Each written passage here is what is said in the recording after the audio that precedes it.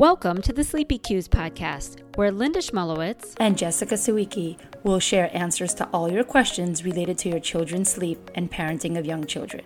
We are both certified gentle sleep coaches. Thanks for tuning in to hear the answers to the many questions that come up with the families we work with. Welcome to the Sleepy Cues podcast. My name is Jessica Sawicki from Lily Sleep Consulting, and today we're going to be talking about the different sleep training methods. First, let's talk about what sleep training means. So us gentle sleep coaches actually often refer it to sleep coaching, but the most popular term is sleep training. So sleep training or coaching, however you'd like to call it, is the act of teaching your child how to put themselves to sleep and back to sleep on their own. It has nothing to do with the fact of my child has a certain weight, my child can go through the night without a feed. It is just about teaching them the behavioral part of putting themselves to sleep and back to sleep on their own. It's when you remove those sleep crutches and teach them the independent skill of self-soothing and putting themselves to sleep. So here's where I ask you, are you rocking, holding, feeding, bouncing, or assisting your child in any way to help him fall asleep? Is your baby falling asleep with your help? Are you putting your baby down asleep in his crib? If so, then you have created what's called a sleep crutch. Now your child depends on you to assist him to fall asleep and fall back asleep. So let's remove those sleep crutches. This is where you probably are asking, how? If I stop rocking my child to sleep, how will he put himself to sleep? I'm going to put him down in the crib and he's going to start crying. He clearly doesn't know what to do. I need to hold him to fall asleep. Yes, this is true. You're going to put him down and he's going to cry. He doesn't know what to do. He's never been put down awake. So unfortunately, there will be some crying. Remember, for the younger ones, this is how they communicate. The older ones will tell you, mommy, mommy, come back. But the little babies, they can't talk, so they will cry. But the fact that your baby cries doesn't necessarily mean you have to leave her alone to cry. There are different methods that I'll be going over as far as how to respond to your child when they cry. So a lot of parents will ask me, I want the method that doesn't let my child cry. Your child will cry, will protest, will be upset, but the methods differ in how you respond to him.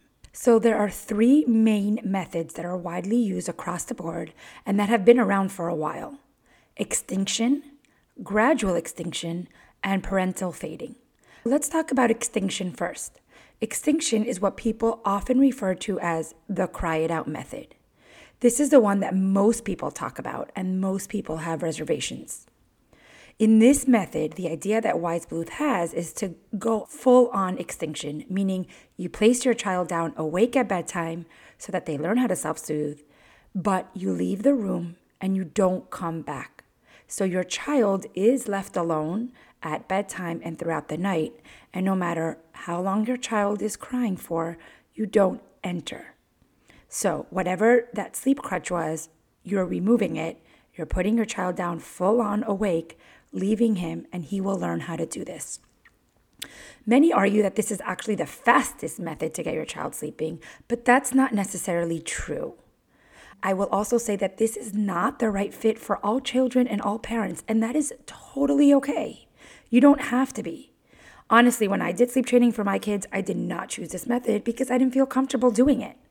I knew that I wouldn't be able to stick to it at bedtime or the middle of the night. I know myself, my strengths and my weaknesses, and knowing that I wasn't allowed to go in at all meant that I wasn't going to be consistent and meant that I had to go another route. So again, when we're talking about extinction or cry it out, we're basically talking about leaving our child to cry and there is no response. There is no going in at any point in time, no matter how long your child is crying. And remember, you don't have to do this method. The next method is called gradual extinction, and many people confuse this with the cry it out. It is not considered the real cry it out. This is actually Ferber's idea of being able to go into your child's room to reassure him when he's crying. Many people call this Ferberizing, time checks, interval checks, however you'd like to call it. So in this case, rather than just placing your child in the crib and not going in at all at any point, with this method, you are allowed to go in and reassure your child. But in order to do so, you need to do this in timed intervals and slowly, gradually going to extinction or not going in at all. The idea is that you wait longer and longer before you go in. So let's say, for example, on that first night, you put your child down, awake, and leave the room. He will probably start crying immediately, but you need to leave the room. Now, unlike the cry it out where you don't go in and you leave them alone, in this method, you wait a few minutes before you go in and do a quick check. Let's say, for example, that first night you go in every 5 minutes. That's okay. So you wait 5 minutes of your child crying, then go in, do a quick check, and then leave. Often, the quick check means a quick pat, a quick check, a quick kiss. You're in there for a few seconds and then leave. Be careful on not doing the same thing every time you go in, because if you go in and do the same thing every time you go in, it creates a dependency. I need to hear that song. I need to feel that kiss. So just make sure that when you're going in, it's quick and that you're alternating on how you're responding. So that first night you went in every 5 minutes, well, on the second night, now you need to wait a little bit longer, maybe 7 or 10 minutes before you go in. So the idea is you need to make sure that you increase your timed intervals. You wait longer the next day before you go in and do a check. Now that part is really important because you can't keep on going in every 3 to 5 minutes every night. You really want to give your child the opportunity to learn and self-soothe. So if you keep on going in every 2 to 3 minutes, he will continue relying on you and needing to see you, and you won't be giving him the chance to do this on his own. This method is the one that I actually felt the most comfortable with when I did the sleep training on my kids. They were all about 5 months or so, give or take. And this was a method that I felt comfortable because I did want to go in and check on them. I didn't want to do the cry it out. I knew I wouldn't stick to it. So this method is great for the kids, but I will say it's also great for us parents. We feel comforted knowing that we can go in, that we can check on our child and make sure that they're okay. It also gives you the opportunity to check if their diaper has leaked or if they got stuck in the crib rail or something like that.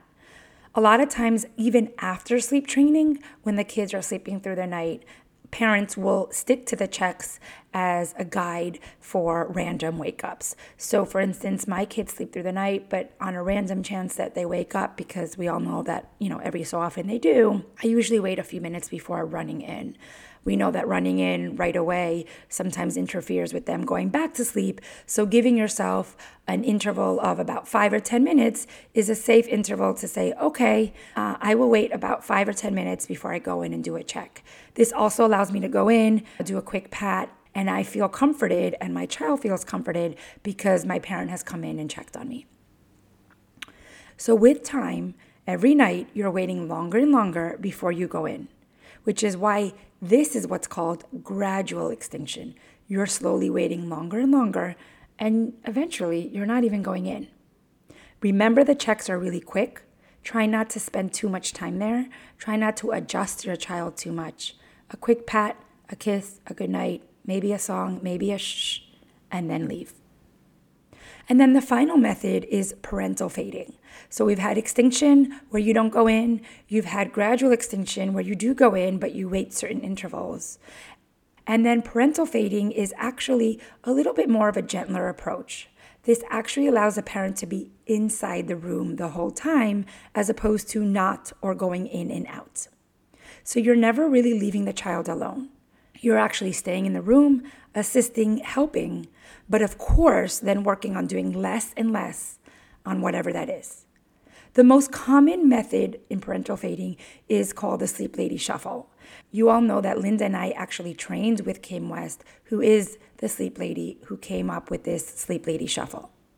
In this case, you're actually sitting in the room, but with time, you're slowly moving further and further away.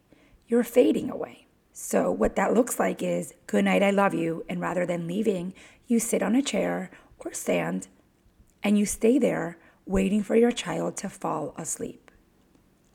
And then once your child has fallen asleep, you can leave. And then every time your child wakes up, you come back and you stay in the room as well. This is a great method for those older kids that need to see mommy or daddy and not feel alone. This method is actually suggested for any baby over the age of 6 months, but I do in fact think that it's a great method for those that are already sitting or standing, for those older ones that are aware whether the parent is in the room or not. Standing next to your child rather than leaving and coming back. So even if we do a quick check, for instance, and wait 1 minute and then come back, a lot of times that 1 minute can feel really, really long for those older ones. So in this case, we don't leave them alone, not even for 1 minute, and are there while they're awake at bedtime and every time they wake up in the middle of the night. This is also a great method for those kids that slip into a regression when going through a separation anxiety peak. I'll never forget when my youngest turned about 18 months. My husband went in to put her down at bedtime like we always do, and as soon as he left, she stood up in her crib, started screaming and crying, and then threw up all over the place. We quickly ran in, I went to clean her up, and then she held on to dear life. She was like a koala on me and would not go back in the crib. It's as if like the crib was filled with snakes and she was so scared of going in. At that point, I realized she was going through a separation anxiety peak, and I decided to put her down in her crib and stay in the room to provide comfort. Now, remember, all my kids are sleep trained at a younger age, so at this point, it wasn't about teaching her to fall asleep, but rather she needed that support and reassurance, and she didn't want to be left alone. So I did this method, stayed in the room, and slowly faded away. This method is also great for those little ones that transition to a bed. So when my second son jumped out of the crib, as you can tell, with all 4 kids, I've had different situations. But for my second son, he actually decided to jump out of the crib at a young age. And so when we put him into a bed, it was a disaster.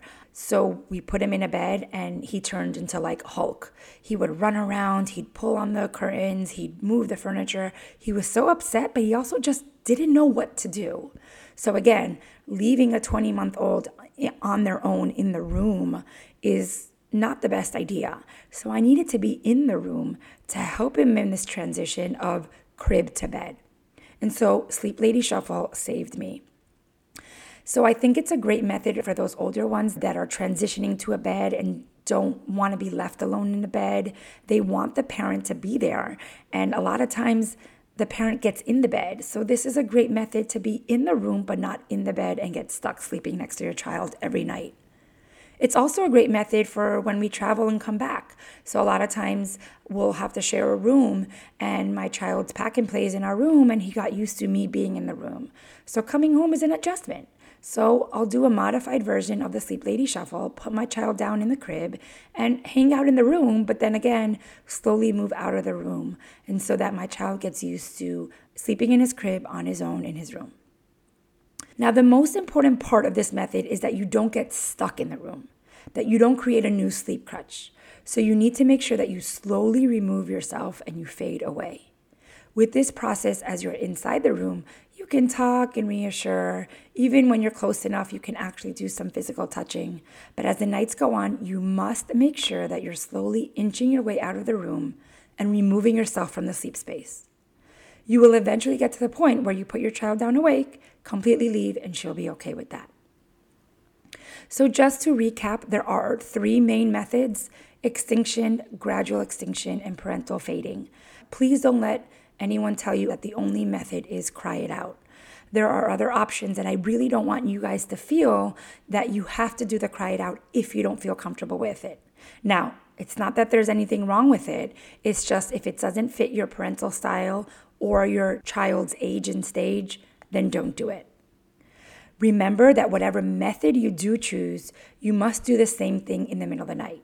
You must be able to respond consistently from bedtime all the way until the morning, because half of the success in sleep training is putting your child down awake.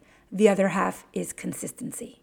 Hope you guys all enjoyed this podcast. Remember to leave your review and remember to send in any questions. Linda and I always love to hear any topics that you'd like for us to cover.